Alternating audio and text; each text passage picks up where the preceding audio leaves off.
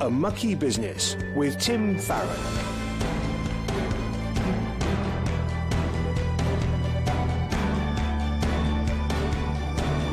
Hello, I'm Tim Farron, and welcome to the show which delves into the mucky business of politics through the eyes of Christians. You might think that politics is tainted by compromise and sin, and of course you would be right, but then again, so's everything else. And I think we should be praying in an informed way for our brothers and sisters who operate in the world of politics. Today, in what is the final episode before the summer recess, we'll be joined by the former Deputy Prime Minister of Australia, John Anderson. John served as an MP for 18 years, with 6 of those as leader of the National Party and Deputy Prime Minister. We'll find out more about politics down under and how faith mixes with politics there too. But first, this week there's been a row within the Labour Party about the controversial 2-child benefit cap. The cap means that families on universal credit receive no additional payments for third or subsequent children. Labour said that it's a dreadful policy, but that it won't be able to afford to scrap it in current circumstances if they end up in government at the next election. The Conservative government's original stated aim of the policy, as well as saving money, was to ensure that families in receipt of means-tested benefits, and I quote, should face the same financial choices about having children as those supporting themselves solely through work. And many people do support the policy. The Fabian Society, with close ties to the Labour Party, found that more than half the public were in favour of the cap. People believe that parents should take responsibility for how many children they have and can afford. However, the COVID pandemic, followed by a cost of living crisis, means that many people have lost their jobs, fallen ill, or are simply finding their earnings no longer cover their outgoing. The Child Poverty Action Group found that 71% of poor children live in working families, and that this policy has in fact actively pushed families into poverty. These issues are far more complex than a tabloid headline would suggest, and such broad-brush policies have had unintended consequences. Shockingly, the British Pregnancy Advice Service has warned that the 2-child cap has led to more abortions, as women fear they cannot afford to raise another child. Christians on the left, Labour's Christian group, have tweeted to say that they believe the 2-child cap is incompatible with ending child poverty and is a key driver of food bank use. We talked last week about the importance of long-term planning for future generations. The Child Poverty Action Group has estimated that child poverty costs the UK nearly £40 billion per year in terms of lost earnings and income tax, unemployment benefits and additional spending on public services due to child poverty, such as pupil premium and children's social services. Of course, there will always be those who abuse the system, but children are always the innocent parties, and I'm not sure we should punish them for the choices of their parents. And in any event, today's economic circumstances are pushing people into benefits who have never needed them before. Yet at the same time, can we afford to keep supporting them? The Office for Budget Responsibility has predicted that UK national debt will be 3 times our GDP in 50 years' time. The head of the Institute for Fiscal Studies, Paul Johnson, noted that we cannot begin to afford the current welfare state without very big tax rises. And if we want to avoid big tax rises, he said, we need to dramatically reduce expectations of what government does. Wow. Well, of course, Christians will take different views on what should be done in response to that. The author of the 2-child policy, Ian Duncan Smith, is a Christian and did so in order to encourage personal responsibility. But the Bishop of Durham recently piloted a private member's bill through the House of Lords to abolish it, calling it immoral. So where and how do we draw the lines? As Christians weigh up different parties' proposals, there are 3 questions we can ask. Firstly, do we see in their approach a sense of compassion for the poor and marginalised? 1 John chapter 3 verse 17 says, if anyone has material possessions and sees a brother or sister in need but has no pity on them, how can the love of God be in that person? Secondly, do we see a relational approach to policy? We're all part of families and communities with a responsibility towards one another. Are people viewed as human beings with infinite worth, with commitments to others, or treated as isolated individuals? Thirdly, are the causes of problems being addressed as well as the consequences? Picking up the pieces might cost more than tackling the reasons why people fall into poverty in the first place. Ultimately, our welfare state, like our other public services, was designed for a different time. There is a limit to what the state can do.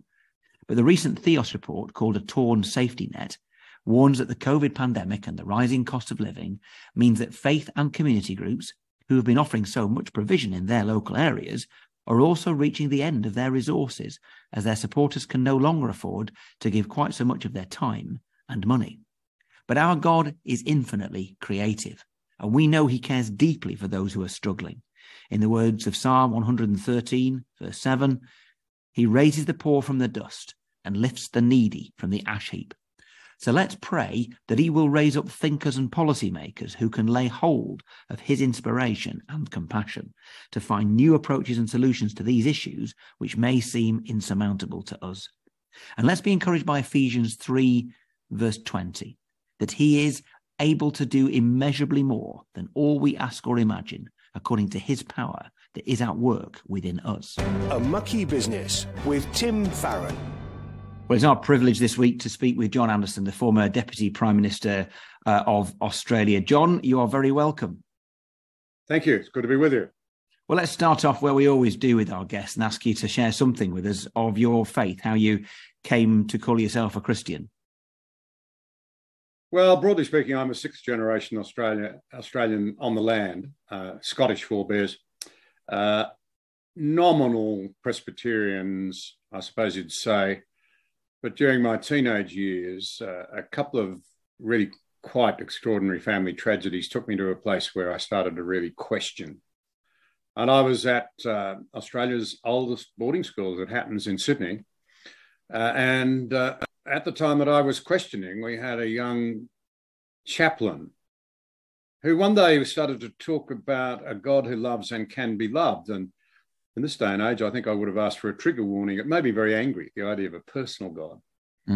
But I resolved to go and explore because there was something happening at the school. There were quite a few people starting to explore Christian faith, which was at that sort of school not a common thing.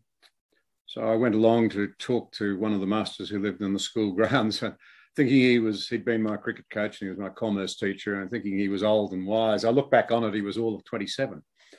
To ask him, what do you believe and why? And I came out of his flat convinced of the truth of Christianity. I don't say I've always found it easy. I certainly would not claim some moral superiority. I think for me, the central element of faith is that it reduces you to your knees, and at its heart is the willingness to recognize that I bring no merit to anything really, other than perhaps an intention to try and behave as best I can. The secret to Christian faith is, in fact, faith in the work of the risen Christ. So a hugely profound change for you at that point in your life. It was. Something, and forgive me for rushing through your days here. Not at all. But something led you into politics. So how did that come about? At the precocious age of 27, a retiring federal member, remember Australia's a federation like America, slightly different to Britain, although I think you're trying to turn yourself into one with devolution. The federal parliament was set up. It was a nation created out of a set of English colonies, basically, by an act of the British Parliament in 1901.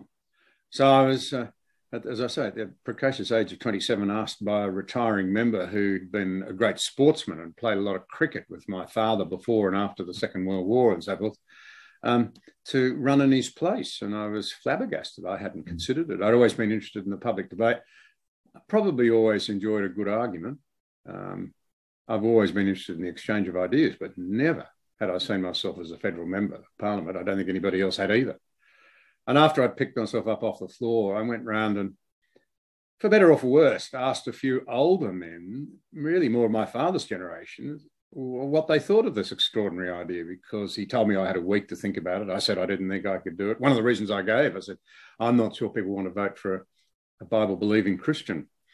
But what amazed me was that the three people that I approached and I probably respected most all said quietly, you should have a go. So I did. And that began a journey that I'd not anticipated. I was a history graduate from the University of Sydney who decided to go farming in the family business instead of pursuing, law or history or any of those sorts of things.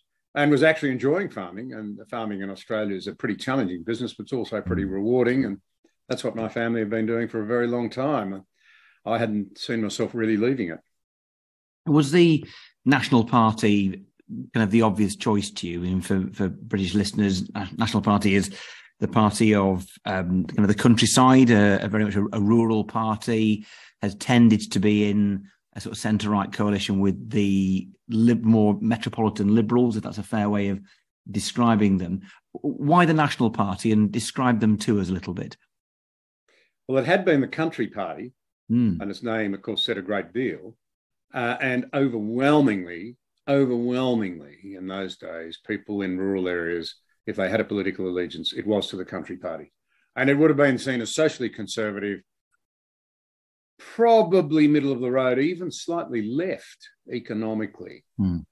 But I didn't fit that mould, I'm afraid. I'm an economic liberal. I believe in small government, in free enterprise. And I was never a great admirer of some of the statutory marketing arrangements that, as a farmer, I was shackled with. So I probably was to the right of centre on economic matters as well. And in many ways, I was to go on and be part of the key economic body when we won government in 1996. And I learnt just how unpopular you make yourself when you really engage in economic reform. But when the fruits come in, everyone rejoices and you're a hero. This seems to be lost, I'm afraid, right across the Western world at the moment. And I was talking to the treasurer that I served with for so long, a fellow believer and very good friend. You can find a podcast with him because he would be one of the economic statesmen of the Western world at the moment, Peter Costello, 11 years. And I think it was 11 budget surpluses. We paid out the national debt. We went into the GFC with no national debt. That was pretty rare. And people would say now that was a great achievement. But he made the observation in one of the podcasts that I do, that he said the best youth policy we could ever devise is a low debt policy. Because what we're doing at the moment is we're not living in our means, and it's going to cripple our children and our grandchildren. And I'm an Anglophile. I love Britain. I love your country. But I cannot believe the legacy you're passing on to your young people. I'm sorry to say, I'm staggered by it. It's a very serious problem for young Britons. So we looked at long-termism, or the absence of it in politics, and how good Christian leaders need to think about the next generation and beyond. But for you, going back to that time, so you entered government after 96, and then you became leader and then deputy prime minister. How did that come about? Was your faith ever seen as a potential challenge? Was it seen as something that was a problem for you electorally, or not? Firstly, just the mechanics of it. We have been in coalition with the Liberal Party. In your language, that really would be an amalgam of city conservatives and country conservatives, with perhaps the odd Lib Dem thrown in, if I can put it that way. Yeah. That would be the sort of the mix.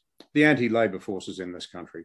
They've been in government for more time than anybody else since that coalition was formed in 1949. And with only minor interruptions, it's continued ever since. And the tradition is that the leader of the junior party in the coalition becomes the deputy prime minister. So that's how I became deputy prime minister. Would I say it was a plus or a minus? I'd say in those days it was a neutral. Of course, I had people who were very derogatory and dismissive or even hostile to my faith. But equally, there were many who, in a country like Australia, where I think it's fair to say authenticity is respected, has been and still is.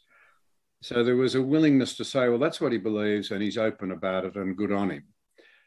And indeed, that in some ways was the hallmark of the Prime Minister that I served with, John Howard, who himself is quite a legendary figure in the Western world now, I think. 11 years as Prime Minister. And people would say of John Howard, they may not agree with him, but you know what he believes in and he will defend it and it makes sense. And you know that he believes that that is the best road to, if you like, human flourishing. And I think that's something else, that conviction factor that is also missing. in Western politics today. A Mucky Business with Tim Farron. We're talking to John Anderson, the former Deputy Prime Minister of Australia. John, you led your party during that period of time in government in the early noughties, shall we say. I guess one major event that happened during that time would have been the 9/11 terrorist attacks and then the war on terror that followed. How did that shape your role and your time in office? Well, in the immediate sense, pretty significantly, because our Prime Minister was actually only a mile from where the plane ploughed into the Pentagon. He was in America. I was back here as acting Prime Minister. And it was obviously a very profound moment. I think in retrospect, it's easier to understand it. That's true of all things, isn't it? The history should be written in part at the time when it happens, then 20 years later, and that's about 20 years, 22 years ago now, and then 100 years on when you really understand it. But to look back on it now, what I would say is this. It was a very profound warning that those who had said after the fall of the Berlin Wall that democracy had won out. Remember Francis Fukuyama, he wrote the book, the end of democracy. What was it called? I think it's The End of History. Is that right?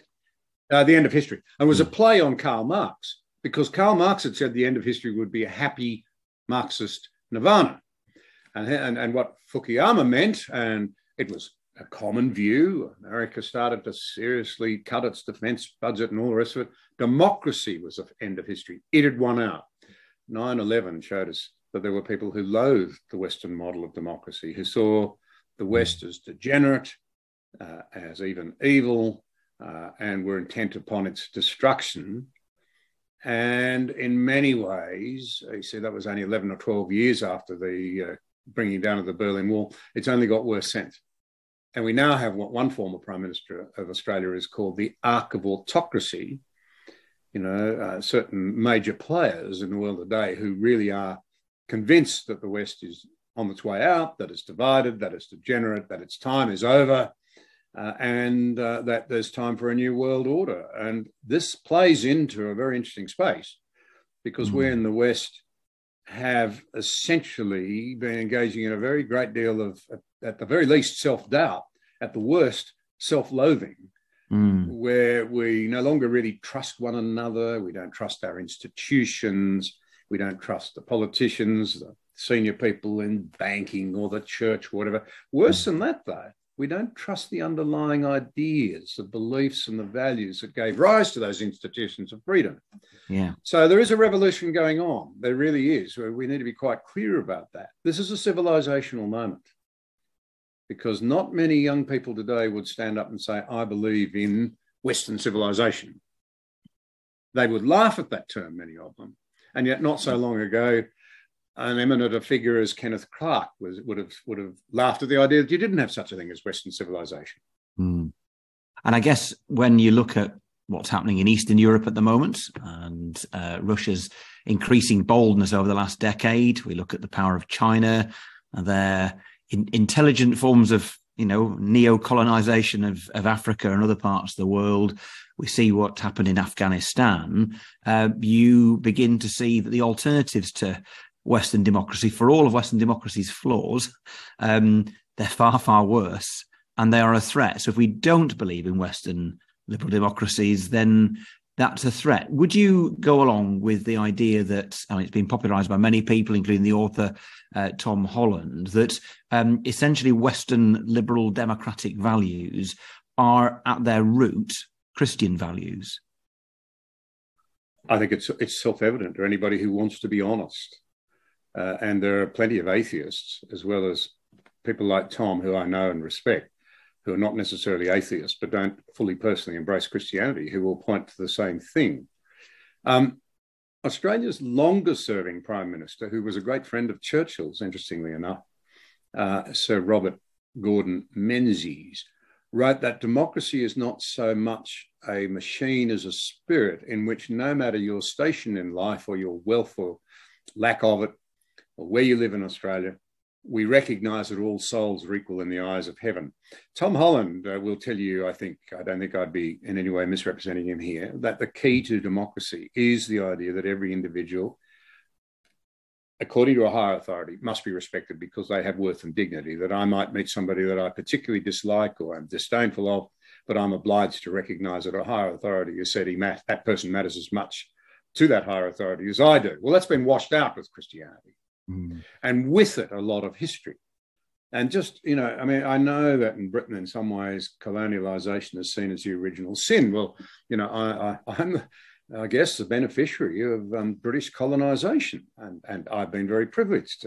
I like most Australians, we're fortunate to live in Australia.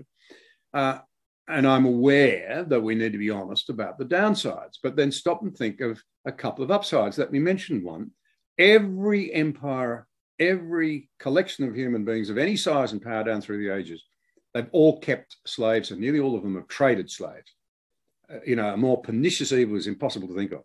Only one empire has voluntarily, without a major civil war, determined to give up slavery and to end it, and that was the British Empire.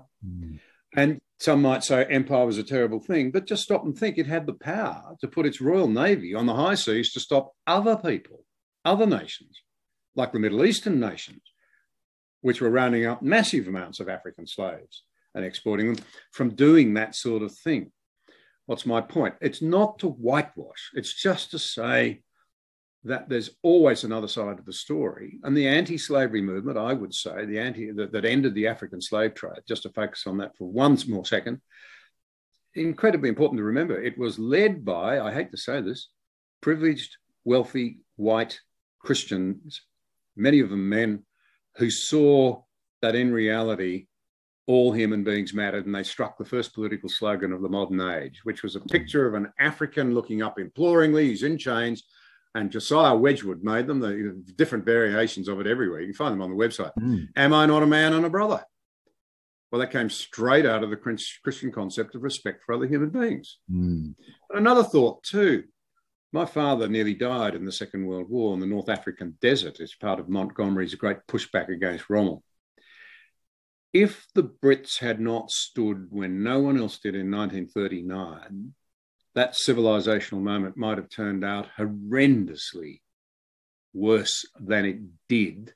And yet today we want to demonise without recognising the upside of Churchill. So you see a defaced statue, and I saw a brilliant comment online about that. Also, you think he was a problematic, that's the word they all like to use. You should see the man he defeated. There's something in this. There you go. There's a bit of, I'm not blindly saying we've got everything right. I'm just saying we need to recognise there's a lot to be thankful for. The greatest human rights of movement of all times came out of Britain, no doubt about that.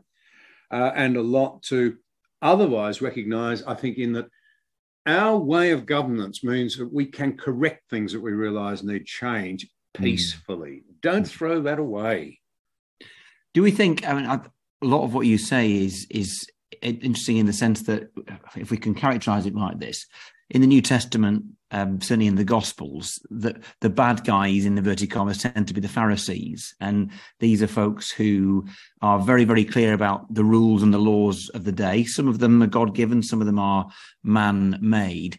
And there's no obvious room for forgiveness or grace, and no opportunity to have a second or third or 22nd or 23rd chance. Do you think that is reflected very much in our discourse now, particularly of the issues you've just been raising? I do. I think that your point is a really pertinent one, Tim. And in fact, it was not a Christian. It was Lord Jonathan Sacks in your own country, member of the House of Lords, and I think the chief rabbi in Great Britain. In a conversation he observed, I asked him about this question. I said, we seem to be there's a new absolutism abroad, a great moralism. And one of the things that features in this new moralism is that you don't forgive. And he said, well, a society that doesn't forgive is like a family that won't forgive. Ultimately, it won't work. I said, what happens when the art of forgiveness is no longer practiced? And remember, Jesus said 7 times 70. In other words, go on turning the other cheek. that's not an injunction to government so much as an injunction to each one of us. I think it's important to make that distinction. There are times when government should act, should, seek justice and impose justice. And he made the comment, though, that you could only hope if there was no forgiveness that people might forget. And the great problem there is that social media means that no one forgets. You can say something and have it brought up against you 20 or 30 years later. And I think society's paying a terrible price for this because it's an act of an age of disengagement. A lot of people feel they can't put their paw up for public life. And I've heard a lot of people say, I did something 30 years ago and it'll be dragged out against me. We ought to be more mature than that and say, well, you might have actually learnt massively from that issue. It might not be the same person. You may very well have become infinitely wiser, more humble and more recognising of the need to look after your neighbour. You're just the sort of leader we want to have. But no, we say you did something, you inhaled or something 30 years ago. So, well, that's probably wouldn't get you killed these days. But, you know the sort of thing I mean. Yeah. I wonder just how many good people we are losing to the system because of our lack of forgiveness. Yeah, great point. I mean, if you are my age and even older, then you don't have a social media footprint from when you were a very young person, and that feels a real blessing. And then you think how squeaky clean brackets boring do you have to be to enter politics if you are under 35, let's say. But let's move on just quickly to where things are now, and in particular interested in how things are in Australia. You said that when you became leader and became deputy prime minister soon afterwards, that you were in a place where your faith was kind of a neutral. Some people took you down for it. Some people thought it was an advantage. It was a zero-sum game, perhaps electorally speaking. What's it like for a Bible-believing Christian serving in Australian politics today, would you say? I think it's tougher. I think there's a great temptation to say, if you must be a person of faith, keep it private. That is a denial of one of the four great freedoms we have. And freedom of conscience and belief, which really came out of the stupidity and the barbarity of burning people at the stake when they disagreed with you. We learnt that we had to live with one another's deepest differences in an atmosphere of respect. But then there's freedom of speech, freedom of assembly, freedom of property right. Now, they're all under attack. And this idea that you should be private about your faith, really? Should Winston Churchill, should William Wilberforce and his backers have said, oh, my conscience says slavery is wrong, but I'll keep quiet about it. I'll leave my faith at the cabinet door. Not that he was ever in cabinet, mind you. He was on the backbench all his life, even though when he was young, he was seen as a future prime minister. He was prepared to make sacrifices for things he believed in. It was not a good career move in the House of Commons, I dare say, in those days to be an evangelical Christian. But he changed the world anyway. And my point is, seriously, should Lord Shaftesbury have not spoken up when he thought it was wrong to stunt children, to send them up chimneys, and for women to have to work themselves to the bone instead of looking after their children? Should he have kept quiet? Come on. This is a mechanism to silence people of faith because they're the one group you are still allowed to freely attack today. And it's only possible, Tim, I throw this challenge out, because of the profound ignorance of our history, of our culture, and of the dangers that we are posing at this civilizational moment. All great civilizations have been powered up by a set of powerful ideals and beliefs and fueled by a common commitment to those ideals and beliefs. Well, we're running out of fuel, and the substitute fuels we're finding are not running the engine very well. It's spluttering badly. And those who would say it's not, I would simply say, have a look at how our young children are doing. It's true in your country. It's true in mine. Record levels of anxiety, of depression, of self-harm, of trauma, of boys falling further and further behind, worse and worse educational outcomes, less and less satisfaction.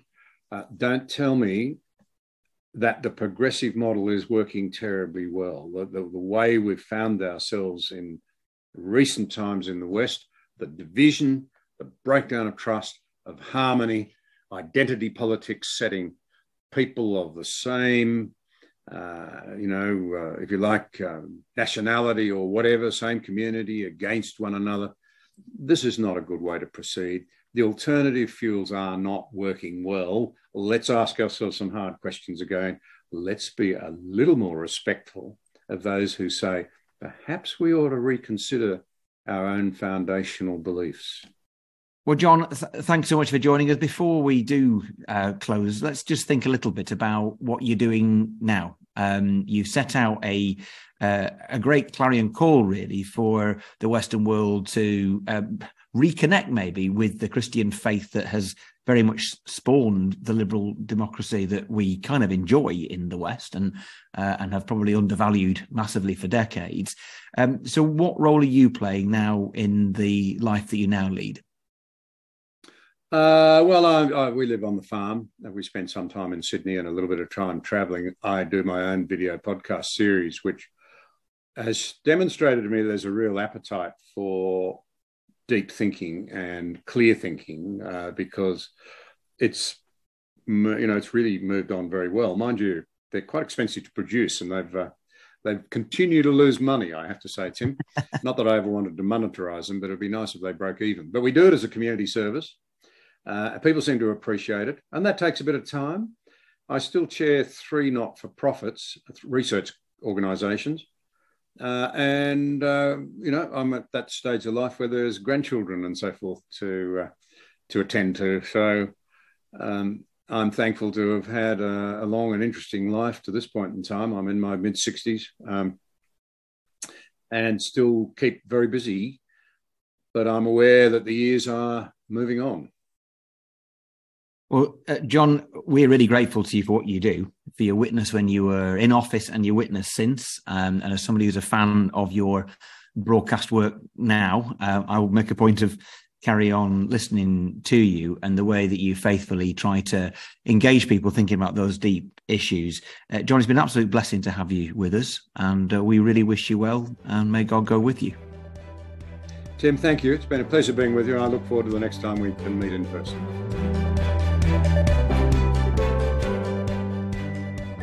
Each week, we give you the opportunity for you to ask any question you'd like about this mucky business of politics. It may be how an aspect of this world impacts us Christians who work within it, or maybe there's a particular issue that you're struggling to make sense of.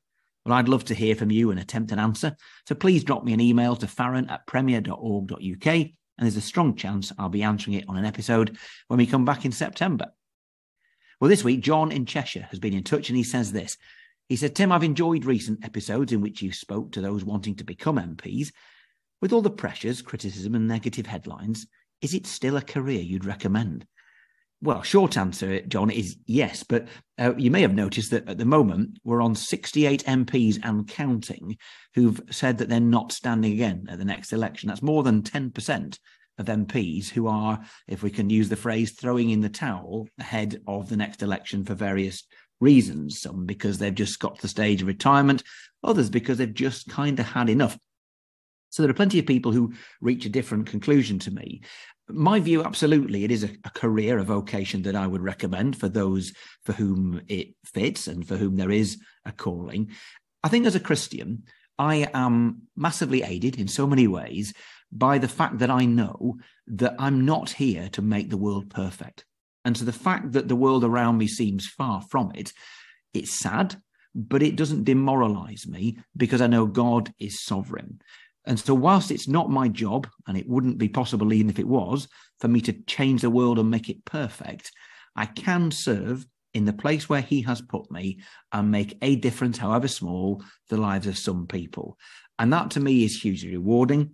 I also, I guess, in the position that I have, shall we say, a post-ambitious state, as a Christian who is a member of Parliament and has some small profile, it's the opportunity for me to share the gospel and to be open about my faith, and hopefully therefore help others to do the same, and maybe even more importantly, to use that profile so that some people who've not heard the gospel might hear it, and some who've not responded to it yet might do so. So yeah, it's a job I love.